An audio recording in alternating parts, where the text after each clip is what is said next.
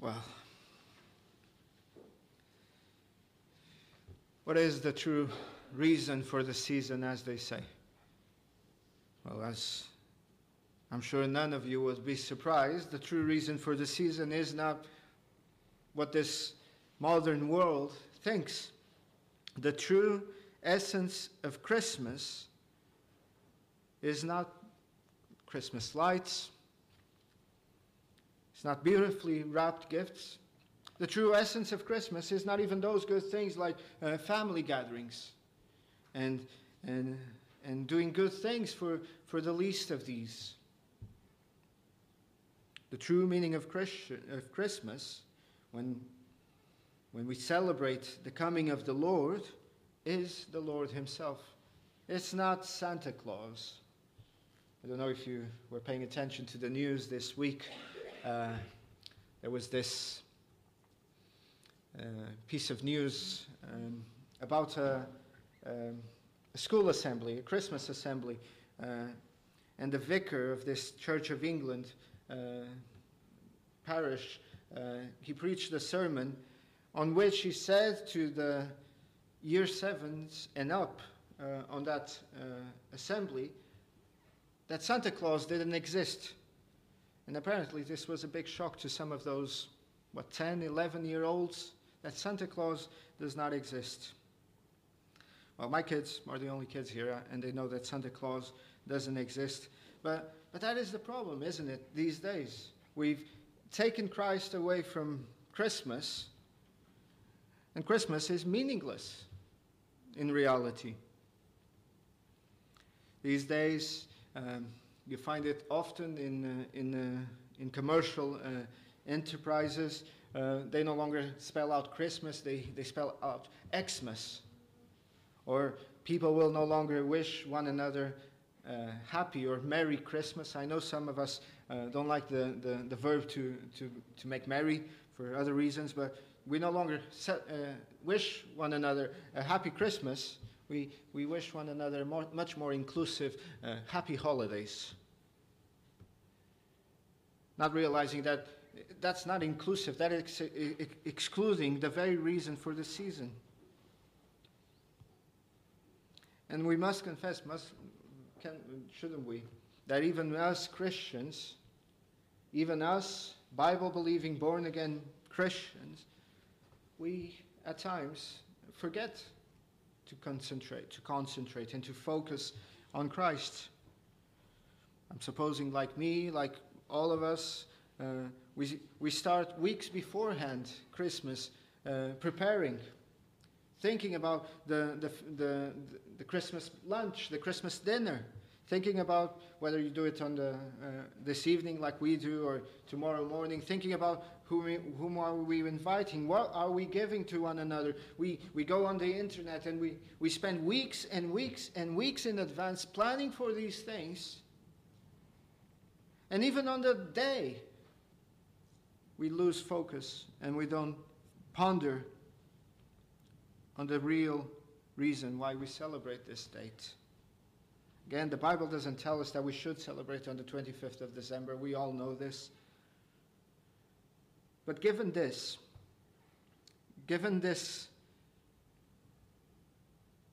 sad situation that we forget to think about Christ,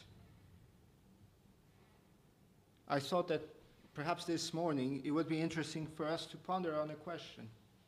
Since they want to take away Christ from Christmas, let's ponder on the question, what if Christ had never come? What if Christ had never come and stepped into this world? I wonder how many of us have considered the consequences of this.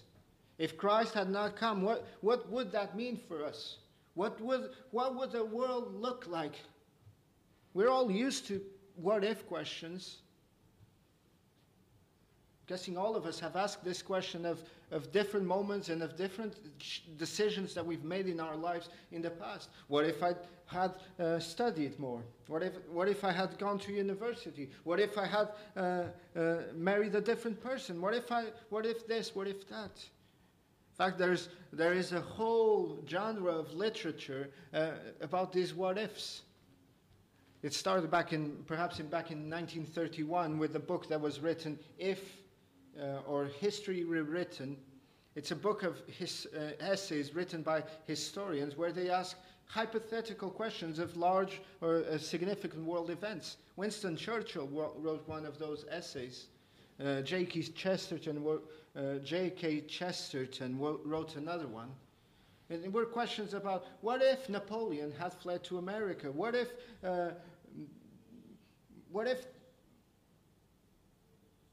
Henry VIII had not wanted a divorce? What if the Spanish Armada had been able to invade England? Those kind of questions. What if? What would have happened? And those questions are significant. But think for a moment about the impact of the question, what if Christ had never come into the world? Just ponder for a moment. What would that mean for us now? What would that mean for you and me? What would the world look like?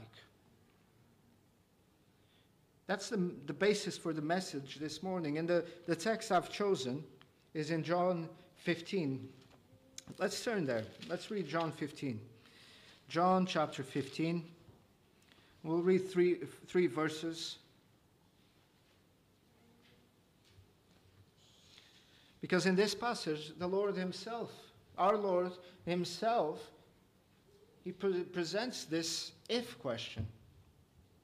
He himself uses the phrase, if I had not come. So it kind of falls very nicely into the theme. John 15,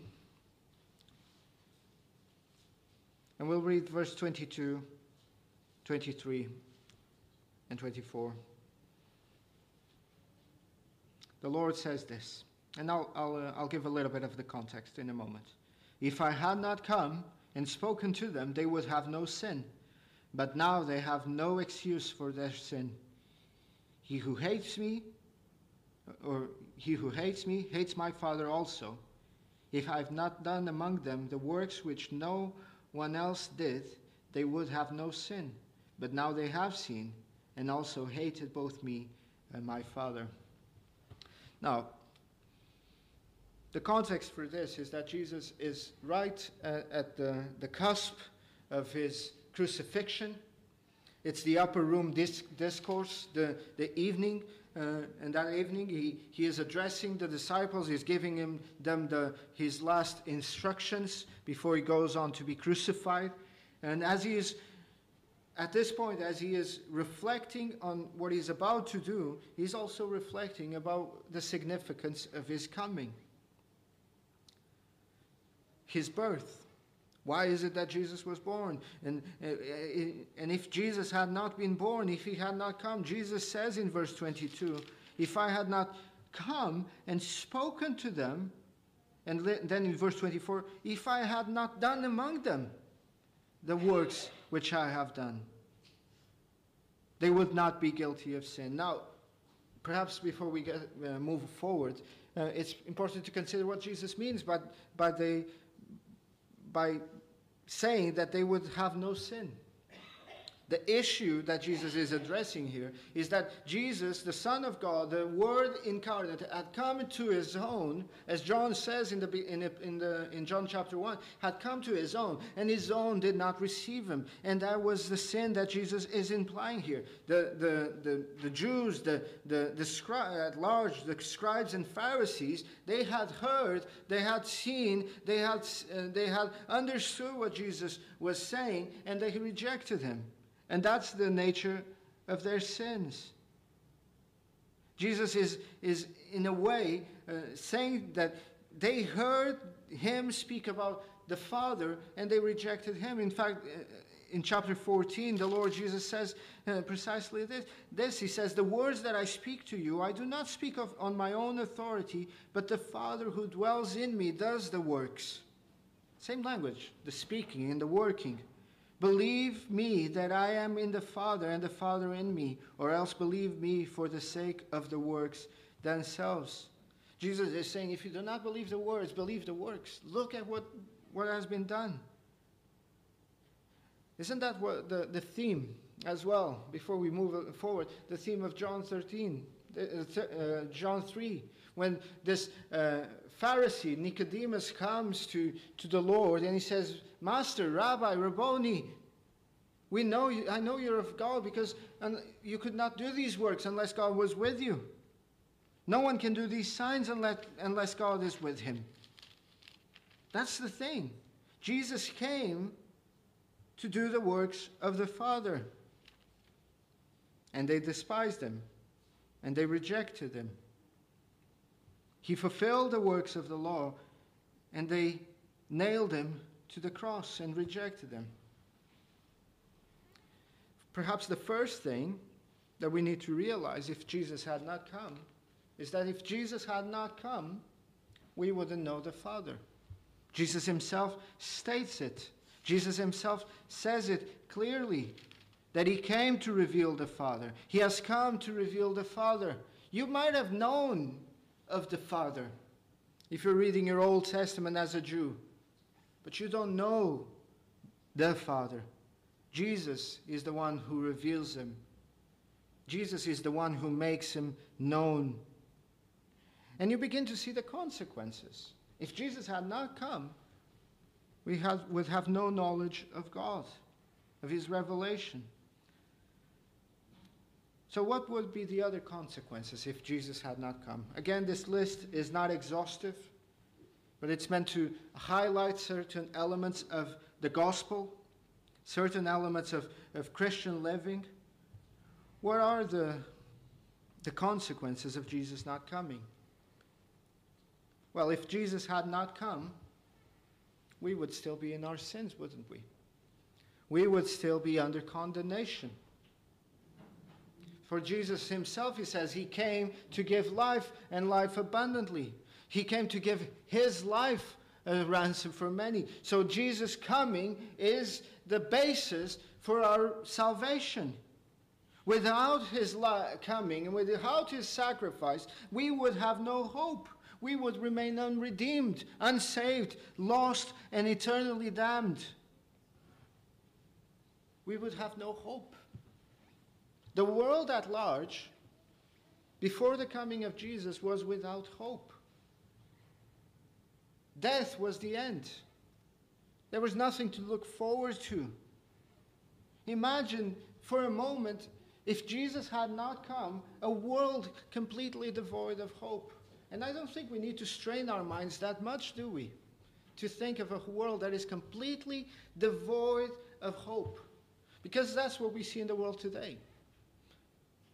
It wasn't me that said this. It was Francis Schaeffer, the Christian.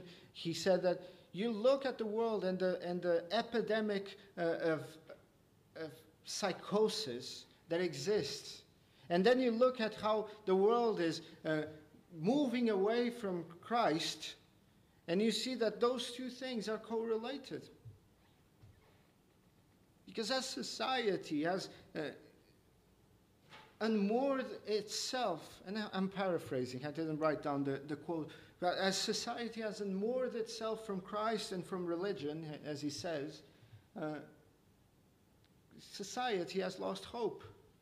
And that's why we see this epidemic of taking antidepressants and anxiolytics and all manner of drugs to fill that gap that only God can fill, or to try to fill that gap that only God can fill.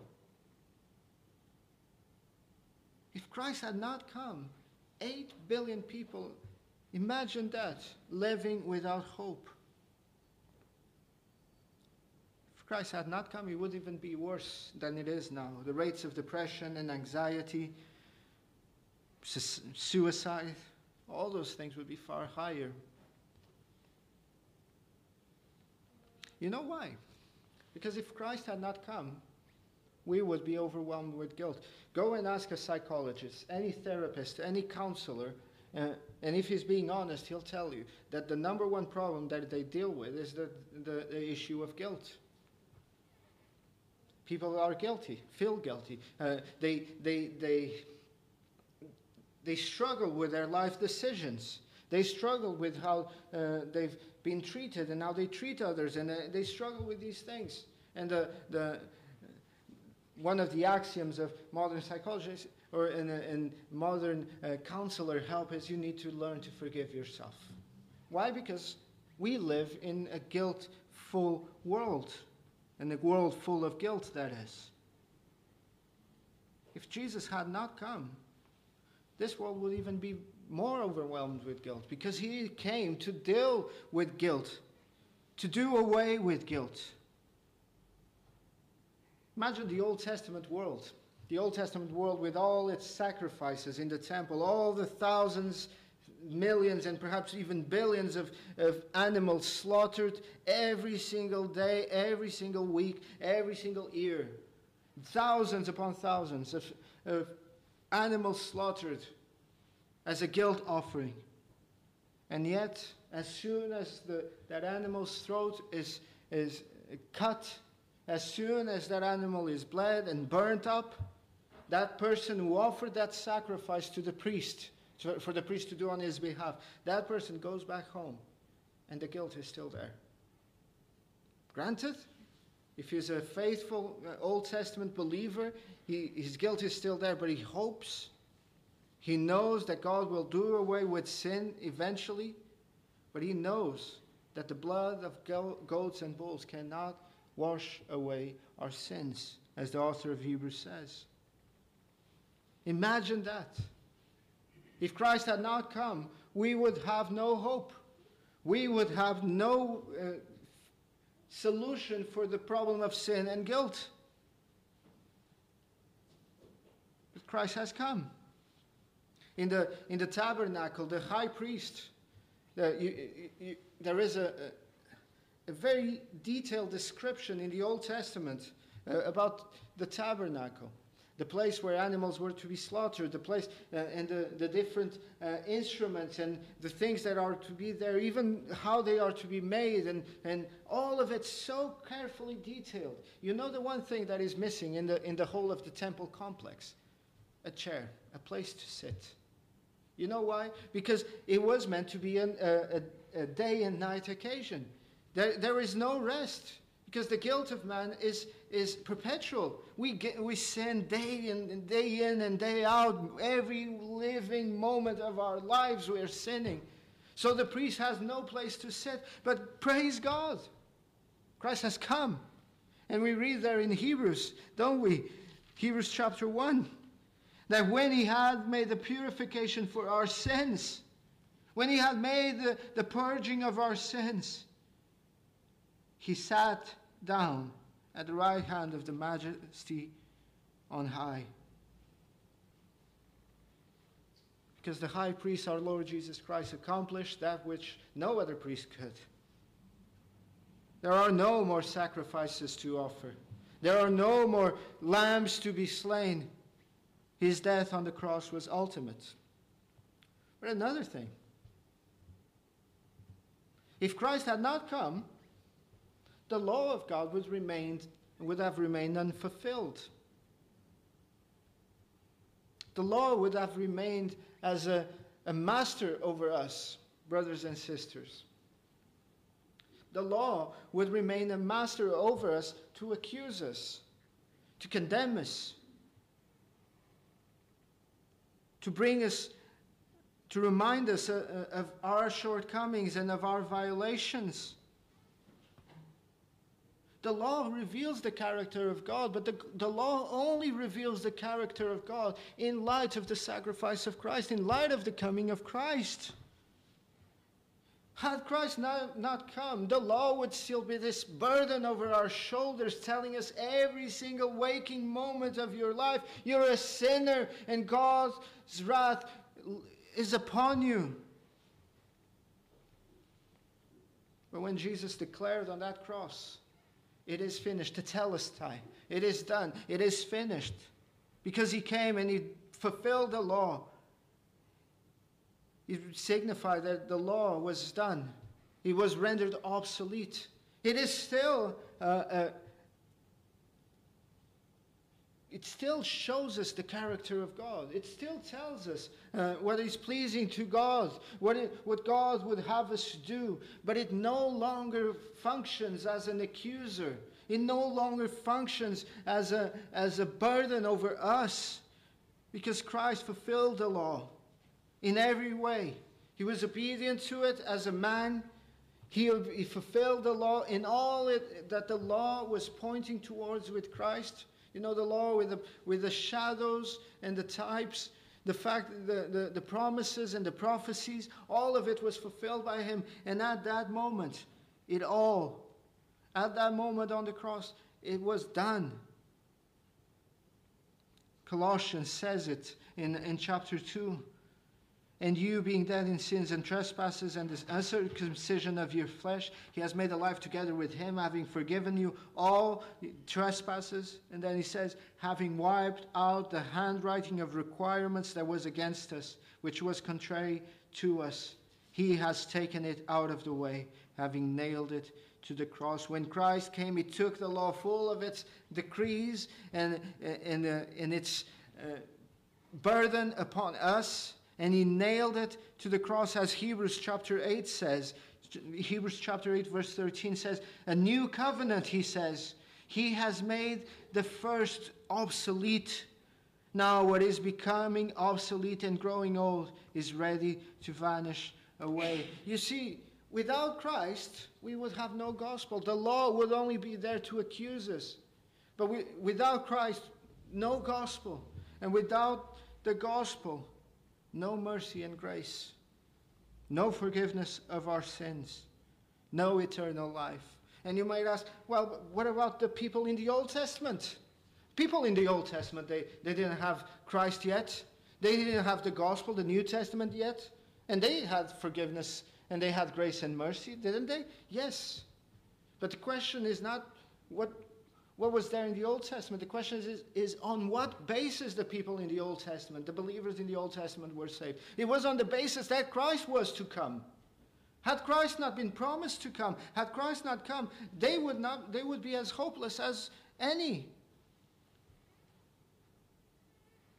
In the Old Testament, grace and mercy was based on the fact that Christ was coming, that there was a Messiah, a seed of the woman, that there was one who would crush the serpent's head. Without Christ coming, we would have no basis for the forgiveness of our sins in the Old Testament or in the New Testament. And neither would we have any basis to enter into heaven. Now, this is a fine point of theology, but I think we need to understand this. And I mentioned this last week, but I'll mention it again. One thing is to be forgiven of our sins. And that's great. But you know where that leaves us? With a debt-free situation. But that's not how God meant it for us. If a man comes and pays, let's say you're full of debt, a man comes and pays all your debt, you know how much money you're going to have in your bank account? Zero. But Christ coming means that we get an entrance into heaven as well. Not just the forgiveness of our sins, but we are brought into the presence of God himself. And you ask, how? How are we passed from this to being allowed entrance into heaven? Through the merits of Christ. Had Christ not come, you wouldn't have merits of your own. Even if your debt was wiped clean, you would still have no merits of your own to be in the presence of God. But Christ came and fulfilled the law perfectly, so that now his benefits, we enjoy them. The Bible says that we are heirs with Christ Jesus, co-heirs with Christ Jesus, which means that what is his is ours, in virtue of us being united to him as our head, virtue of us being the body of Christ. If Christ had not come, none of this would be ours. We wouldn't be able to call ourselves the children of God. Yes, John 1 clearly states this, that to those who did receive him, he came into the world, and to those who did receive him, God gave them the power, the right to become a child of God. Why? Because we were not. These days, that's a heresy told in this world. We're all God's children. We just have different perspectives on God as our Father, but we're all God's children. Well, now we even deny the fatherhood of God, and we want to bring inclusivity into it, and we talk about all kinds of messed up situations that I won't go into. But isn't that the case? If Christ had not come, none of us would be children of God. Because it's only because he is the one true, the only begotten Son of God, and because we get united to him through his cross, as he dies there on our behalf, it's only because of that we become then sons, as Paul says, sons in the Son. Have you ever wondered why Paul says that? That we're sons in the Son. Because that's it. It's in virtue of our union with the Son.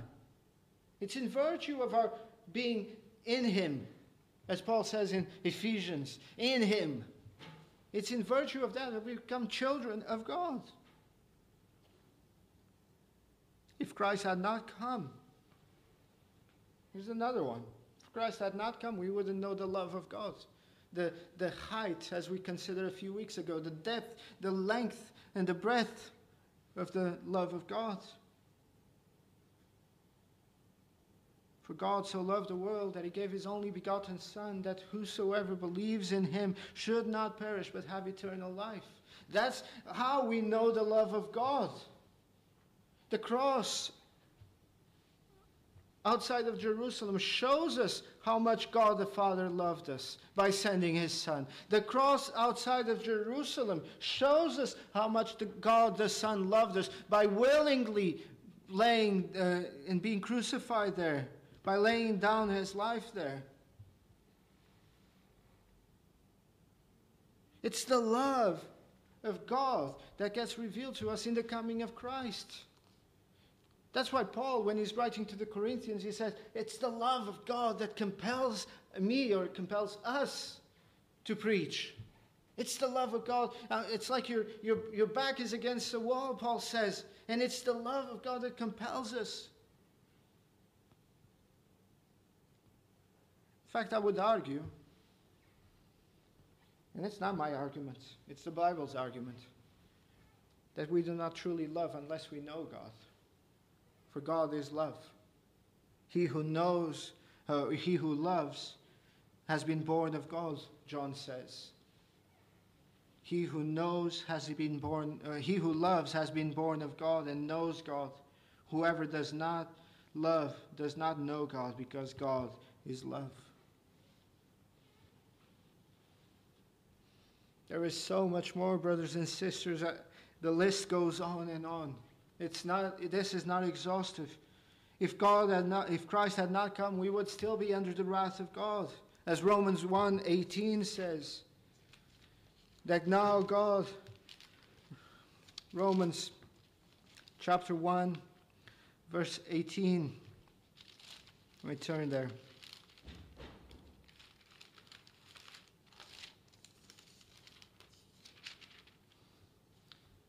For the wrath of God is revealed from heaven against all ungodliness and unrighteousness of men who suppress truth in unrighteousness, because what may be known of God is manifest in them, for God has shown it to them.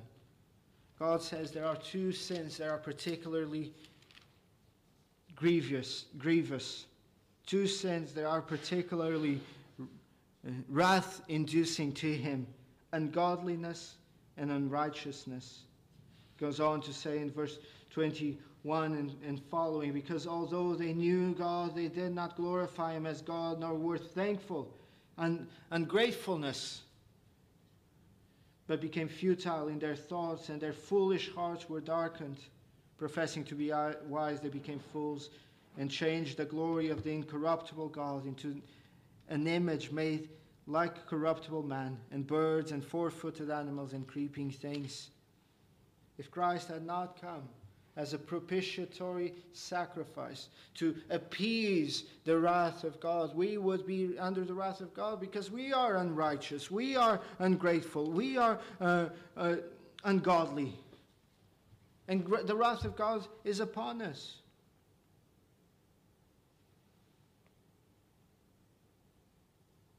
But he came. And I don't want to dwell anymore if Christ had not come. I want to spend some time considering Christ did come and the benefits that we enjoy from it. I want us to come and see what God has done. He came. And this high priest who is able to sympathize with our weaknesses because he was tempted in all ways as we are tempted. He has not, because we have this high priest, the author of Hebrews says, let us therefore come boldly to his presence. Let us therefore come boldly so that we may receive grace and help in our time of need. Let us draw near with confidence. If Christ had not come, we wouldn't have this sympathizing high priest. We wouldn't have, as John says, this advocate with the Father if we sin. We wouldn't have him.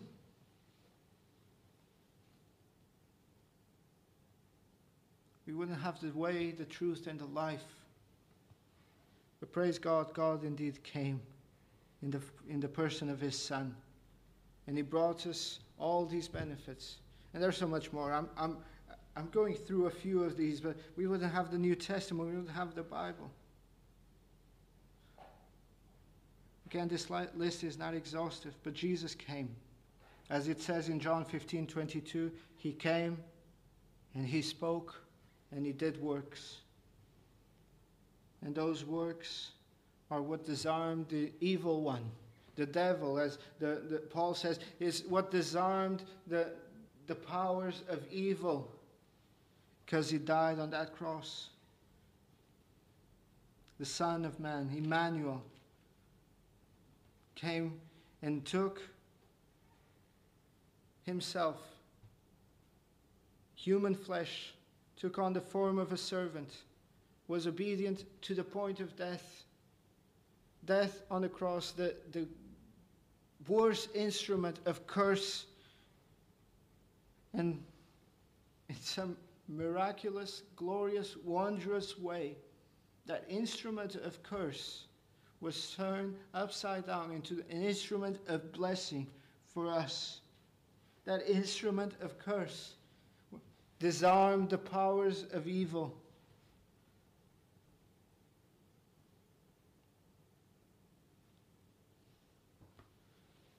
And now he is the Lord of heavens and earth, the Savior of mankind, the Lamb of God who takes away the sin of the world, the Savior of those who put their faith in him. And that is the reason why we celebrate. It's not because of the Christmas lights. It's not because of the fancy wrapped presents. It's not even because of family gatherings and feasting. It's not even because of it's a season to do good to those who are less fortunate in society. That's not the reason why we celebrate the coming of Christ. We celebrate the coming of Christ because had he not come, we'd be hopeless, helpless, in despair. And my pleading with you, if you're a believer, and if you're an unbeliever as well,